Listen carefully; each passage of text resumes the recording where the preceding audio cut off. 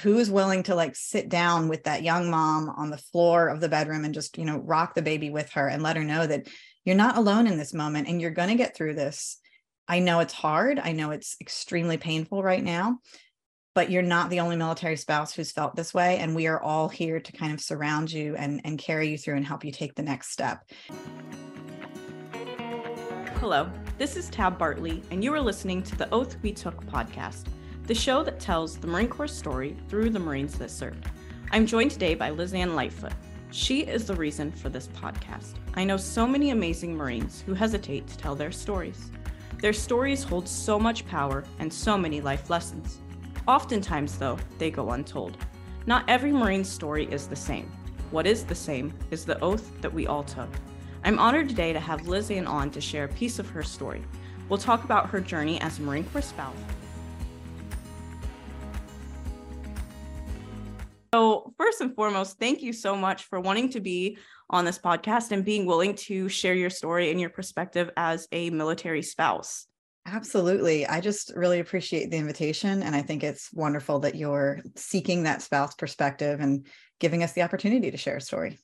And it's something that I think is almost not talked about enough and not brought to life enough. And I think as a Marine, and I was dual military, there's so much that on the civilian spouse side that I had no idea of the challenges and the things you go through. And so I'm really excited to talk about that today. And I want to start with, when did you become a military spouse? Well, officially in 2007, when I married my Marine, but we had been dating for 7 years at that point. Very, very long time. And part of that is because 29 Palms was involved for 5 of those years. And I refused to get married during that duty station. Which everybody did. That's a whole other story. But yeah, we met in 2000, both of us right out of high school, before he joined the Marine Corps. Dated for my first year of college, at which point he started talking to a recruiter and joined the Marine Corps. Then September 11th happened, which he had already signed his papers, but it was a couple of weeks before he went to boot camp. So we were right at the cusp of, he was doing his training and his initial School of Infantry and everything right when we were sending troops overseas. So it was a very dramatic time and a very tumultuous time to be dating or newly married. And by the time we married in 2007, he had already done 3 combat deployments to Iraq. And since then, he's done 2 to Afghanistan and 2 more non-combat deployments. And how much knowledge did you have about the military and the Marine Corps before that? Basically none. Kick in the face. Yeah, no one in my family was active duty. I had a grandfather who had served briefly during World War II and an uncle who had been briefly went through OCS in college and served during Vietnam, but not really part of my family legacy or culture. And I had one friend in high school that lived at the local military base. So I had visited a military base to hang out with my high school friend. And that was about all I knew.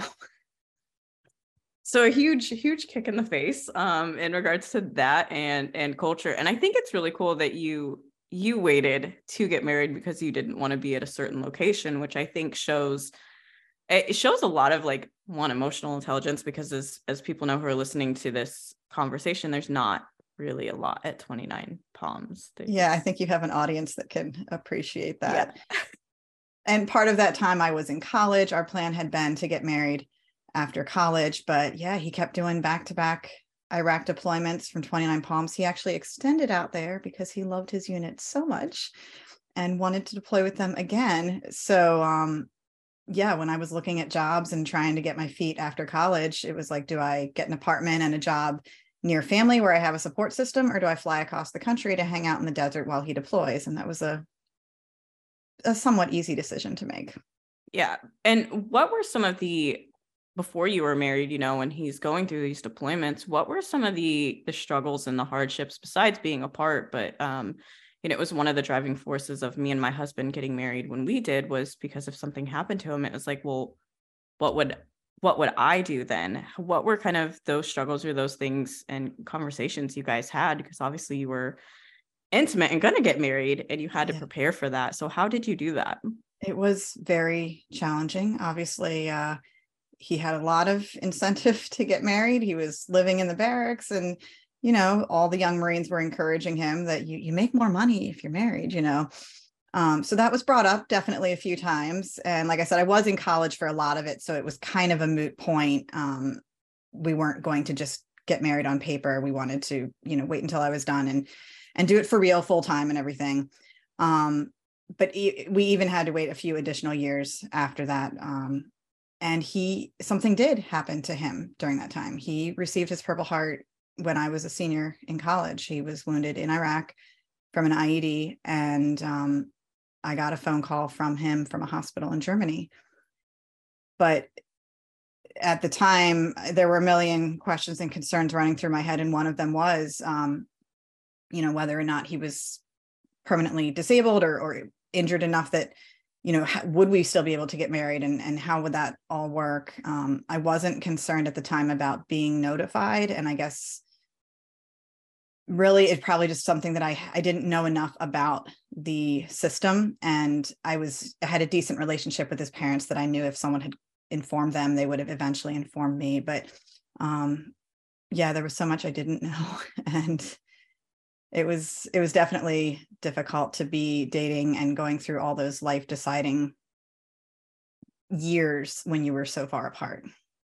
I really can't even imagine that, and how hard that must have been. And it's almost, as a military spouse, such a trend of challenges. Like, you're constantly faced with challenges, having to overcome them. And a lot of times alone, as you said. Mm-hmm. I mean, he's deployed so many times. And so once you are married, and you guys have your family unit together and all of that, what were some of the challenges that you guys faced within your marriage, your family, or personally?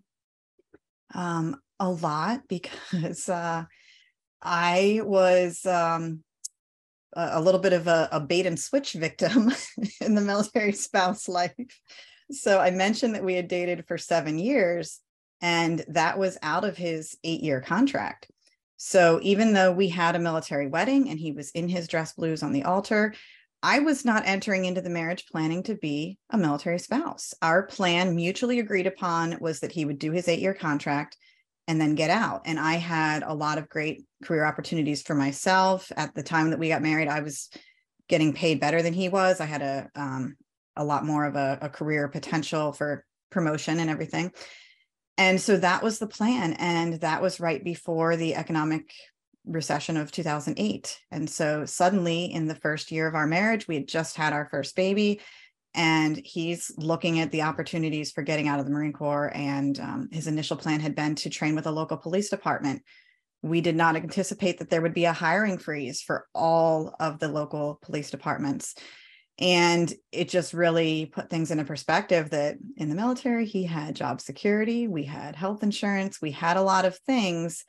And if he left, we would lose all of them. So it was a huge decision that we had to make, kind of reevaluating our future and our path that we were planning to take in the first year of our marriage. And so I mentioned that I had avoided traveling across the country while we were dating and didn't want to be married there. And by the time we finally were married, I had literally told him, you get yourself orders to the East Coast and I will marry you, because that's where I was. That's where my family was. That's what I was insisting on. And so he did that. He got orders to Quantico. I married him, moved to Quantico, and didn't expect that we would have to move from there. So once he re-enlisted in 2008, I guess I thought I knew what I was accepting, but wasn't fully prepared for PCS orders anywhere in the world. And since then, we have never lived near family. We went to Camp Lejeune in North Carolina. We went overseas to Rota, Spain. We spent 5 years out in California, either at Pendleton or San Diego. And then we went to Gulfport, Mississippi. So none of those locations were remotely convenient to where I had grown up and what I had expected. So a lot of that was, like you said, just new challenges that maybe in some part of my brain, I comprehended them when we were married, but I didn't understand the depth of what a PCS move does to a family, how it impacts your children, and really the impact that military life would have on our children, since we weren't planning to raise them in this lifestyle originally. And I think the other thing too, and being a female Marine who's had a family, and I think one of the big differences with spouses, it's not like when you go to a new command, you're given all of this information and all of these points of contacts over and over. Like maybe you have if it's a base that does like the monthly welcome aboard or whatever, and your husband happens or your spouse happens to tell you like, hey, go there at this time. Mm-hmm. It's not as easy to have like what resources are available to you. And even if you go somewhere, the challenge of like, as a young parent, comfortable enough to ask questions of like, what's happening to your body? What's happening to your kids' bodies? That challenge, I think, isn't with family readiness officers. Yes, there's a better approach and better take to it, but there's still a huge gap of an entire community that is missing a community almost and missing For those sure. resources. And how was that being a parent and at times being a single parent? Yeah. Well, I'm still doing the single parent right now. We're geobatching for the last 9 months of his active duty service as he's preparing for retirement. So it's an ongoing challenge. And I wanted to point out one of the interesting distinctions that Marine families face is that half of our duty stations were Navy bases. And I know not everyone has that experience, and it's not just the Marine Corps that can do that, but it is pretty common. And what that meant is that for him professionally, there was always continuity. He always had a unit to check into. He always had a job to do. But for our family, there was never continuity because we knew that when we left a Navy base, that the chances of us running into those neighbors again was pretty unlikely. And then we would go to a Marine Corps base, and then we would get orders to a Navy base. So we knew that there was going to be very little chance of running into our Marines there.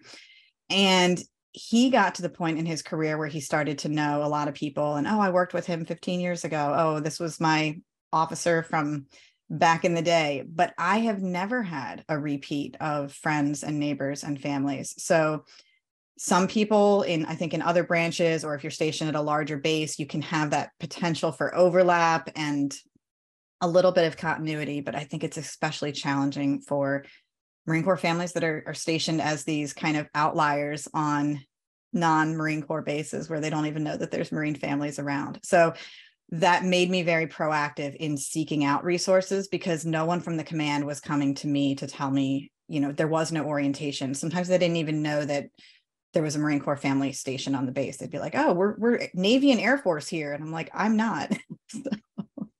Don't let me in with you. Right. And so there wasn't, there's been a lot of disconnect, which made me have to look on my own and figure out how can I get tapped into the local community, what resources are at the family center, what is available to support me and my children and figure out this base. So we kind of became experts at, speed dating and speed adjusting and speed finding new friends and all of that. And what were some of the approaches or things that you did to be able to do that, to find those resources? What's kind of your go-to when you move to a new area or even before you move to a new area? Yeah, both. I've gradually learned to be more proactive. So now looking ahead of time is something that we can do. I think it probably took me a few bases to even realize that was a possibility. But yeah, you can join the spouse group online. You can, follow certain accounts on Instagram ahead of time or follow certain hashtags for that base. And so you can meet people from your next base or your next school before you even move, which is amazing. Definitely a great resource for asking questions and just figuring out, hey, we're looking at this neighborhood or that neighborhood, or which school system is the base zoned for? Because it looks like I could choose from one of these two, ?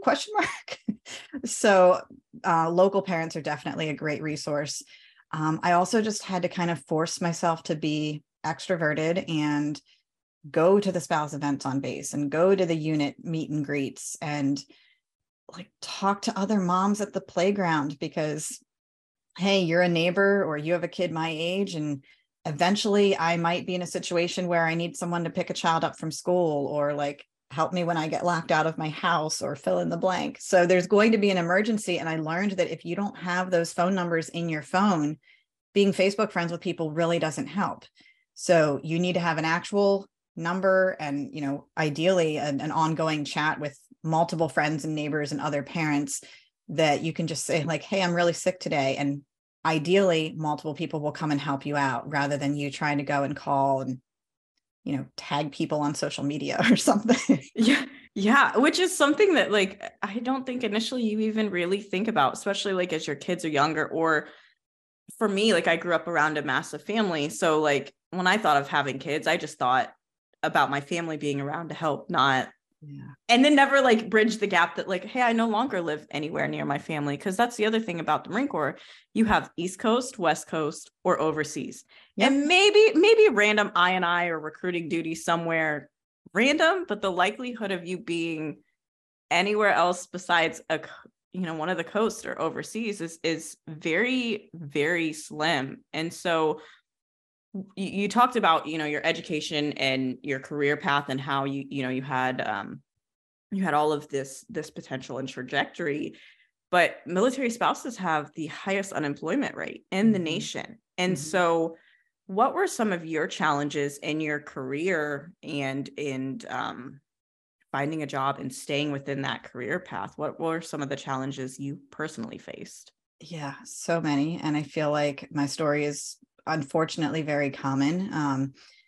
Had a great job that I'd had for 3 years before we were married, left it to relocate and move to his base, struggled to find a job, even though I had a bachelor's degree and 3 years of experience. I thought it would be pretty easy to get the next position, and it took months. And I was, this was a little while ago, so I was actually reading newspaper wanted ads.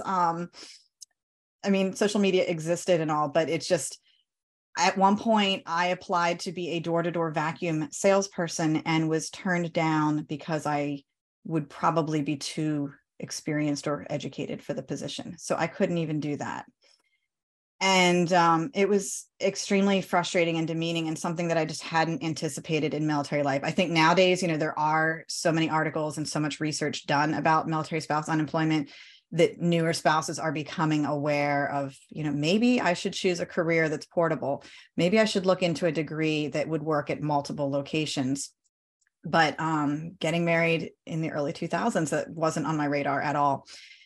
And so I spent probably the first almost 10 years of our marriage either unemployed or very underemployed. At one base, it was by choice. We moved to Camp Lejeune. I already had an infant.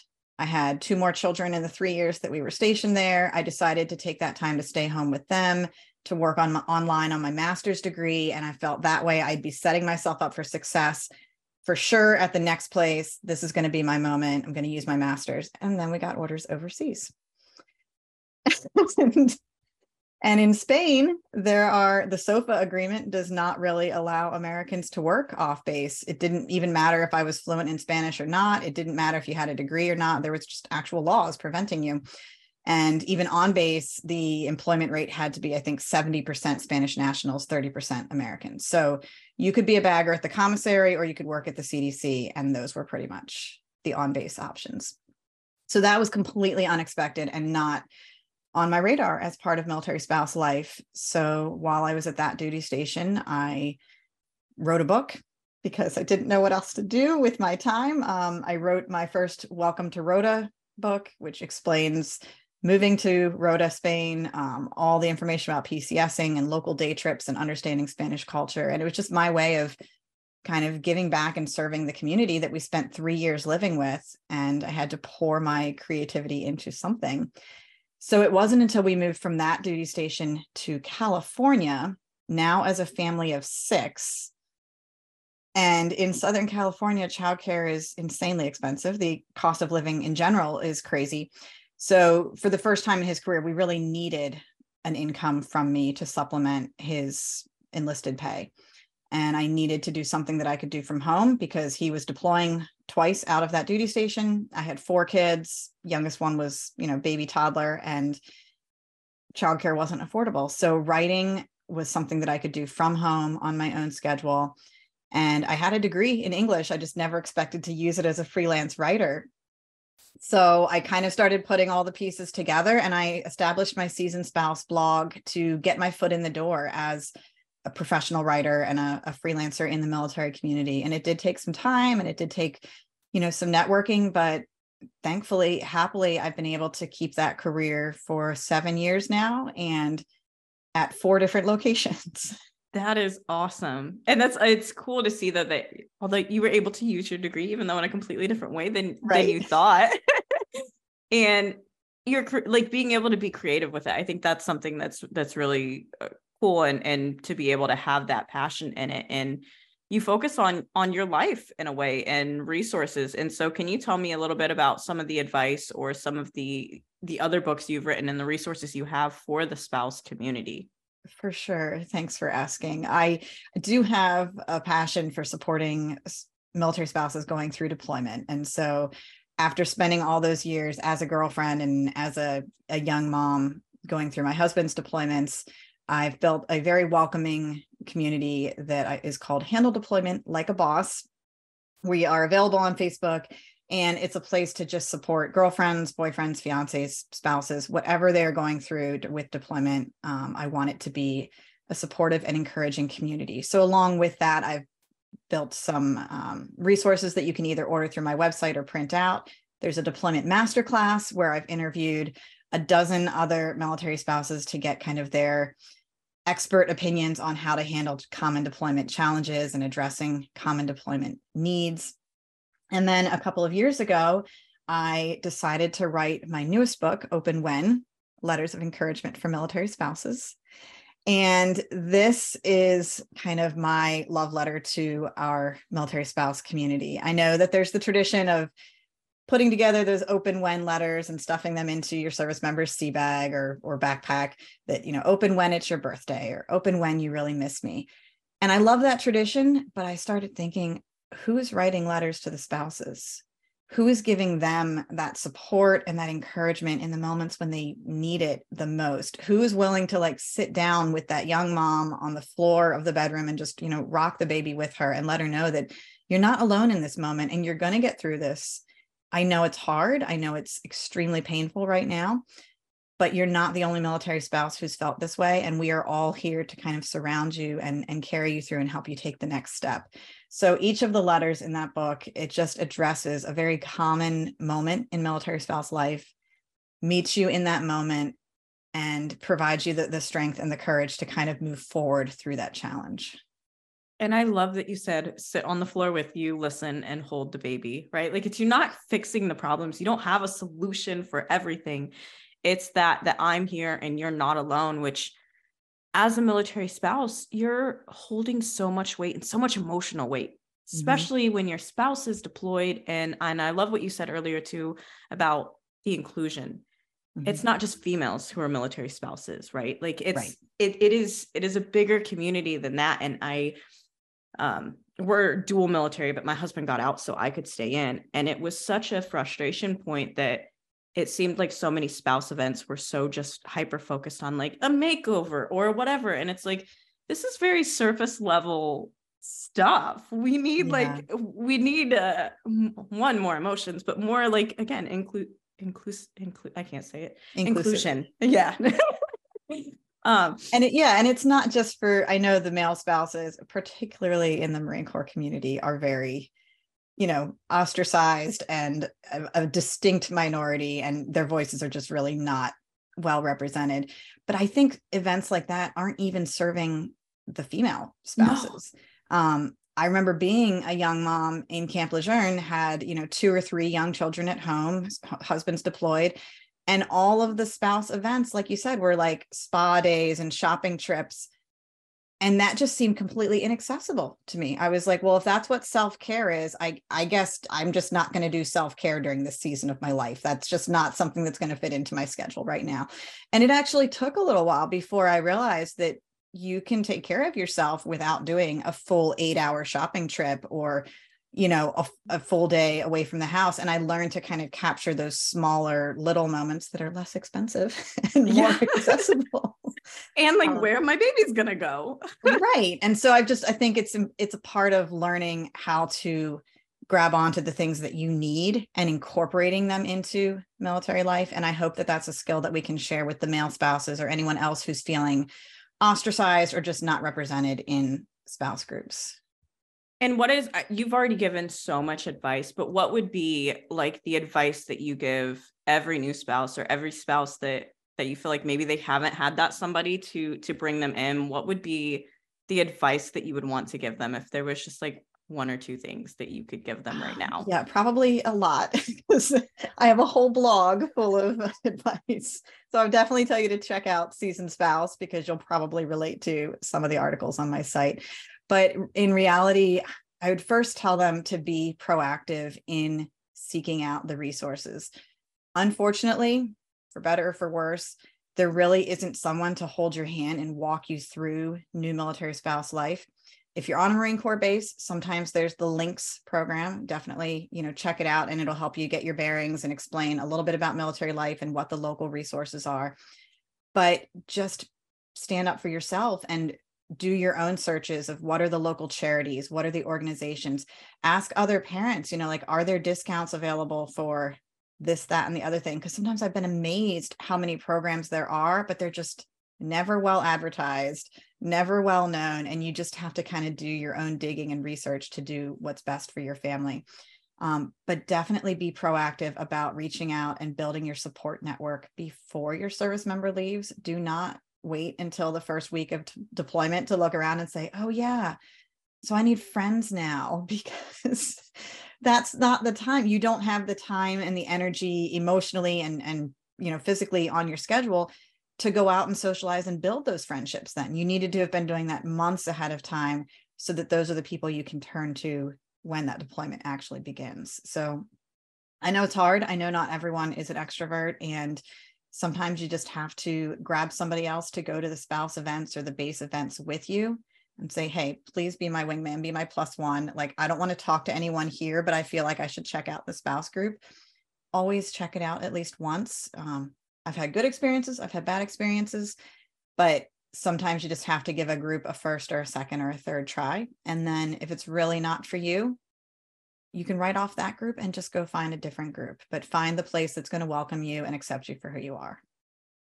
And what are some of the perception, or what is a perception that you wish people, that you could challenge people about being a military spouse? Yeah, there are a lot of stereotypes. The unemployed stay-at-home mom and like the 1950s style spouse is definitely one that I think, for whatever reason, is still being portrayed in movies and, in civilian culture perception of military life. And it's just not realistic. Do I know a lot of stay-at-home moms? Yes. But a lot of them also have degrees. I think almost 20% of military spouses have advanced degrees. And then almost half of them have a bachelor's, and then there's even more that have an associate's degree. So we are not an uneducated population that just wants to stay home and cook all the time. We do have jobs. We do have career aspirations. We do have unique talents. We're very hardworking, flexible, adaptive people. And I love the resiliency of our community. But I also kind of cringe a little every time that people say that spouses are resilient, or they say that military kids are resilient, because I think sometimes that label, it just absolves anyone of any responsibility or guilt. We say, oh yeah, PCS moves are really tough on the kids, but it's okay, they're resilient. And that doesn't fix it. It doesn't make it okay. We need to have support for them. We need to have resources for them. We need to have parents that know how to talk to their kids about PCS moves, and counselors and teachers who are able to help them unpack all of those emotions after the fact. So it's the same with our spouse community. Totally inspiring community. And I love all of the creativity and the amazing things that our military spouses are doing, but they are definitely undersupported, and so many of them feel alone. And that's why I've worked so hard to make those connections and provide a welcoming place where people just won't feel so alone. And I think that was amazing, and the perfect answer in regards to that. And there's so much that there is no reason for spouses to feel alone, especially in that community that, like, the Marine Corps is good at creating like SOPs and structures. And so there should be more in support of you guys. So often I hear of military spouses finding solutions to problems that they shouldn't have had to find the solution for. at least by themselves, right? Like, yes, input because they're the ones who are being impacted and the experts in it, but it shouldn't rely on them to just solve all the problems, or to solve all the problems and have to then do it all on their own. Like, not only do they have the solution, but then have to create the resources. And so this just leaves me with the last question, which if you had to do it all again, would you? I think that is a very powerful question because when I first read it, I definitely had a lot of thoughts, and I was reminded that we're always telling our kids not to play the what if game, because I have 5 children at home, right? And some of them are in middle school and some of them are in high school, and they love to come up with what if questions for every possible scenario. And every time they just get really, really carried away and come up with exotic, crazy things that are totally off topic. And it's very distracting.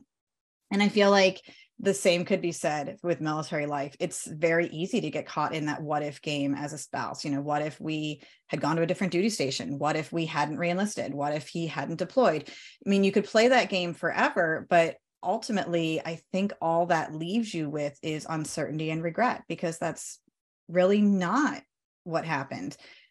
We didn't know what we were getting into, not when we married, not when he did his first reenlistment, not when we did the subsequent reenlistments. So, you know, would I have done things differently if I had seen 20 years into the future? Maybe. He has loved being an infantry Marine. However, he has also said that knowing what he knows now about the Marine Corps, that he probably should not have gone infantry and should not have done it for 20 years straight. It's been really difficult on the family. That, you know, there was a number of other job positions that he could have accepted. And he's even said that, you know, he probably should have gone officer a long time ago. My husband has a master's degree now, but he's still an enlisted Marine and is going to retire enlisted. And that's fine. Those are choices that we've made. And it's easy to look back and say, are there ways that I could have done things differently? Maybe.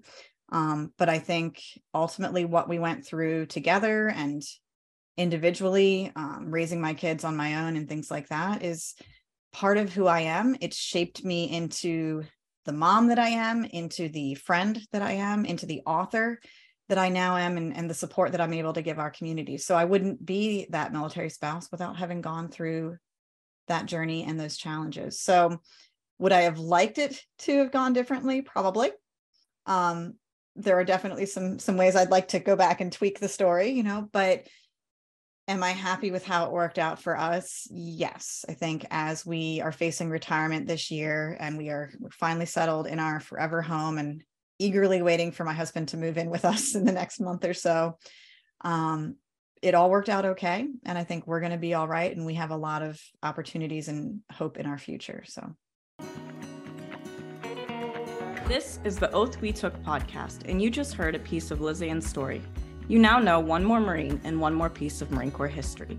Her service matters. Her stories matter. Not every Marine story is the same. We didn't all join the military for the same reason. What is the same is the oath that we all took. An oath that easily could have ended in death, and for some, it did.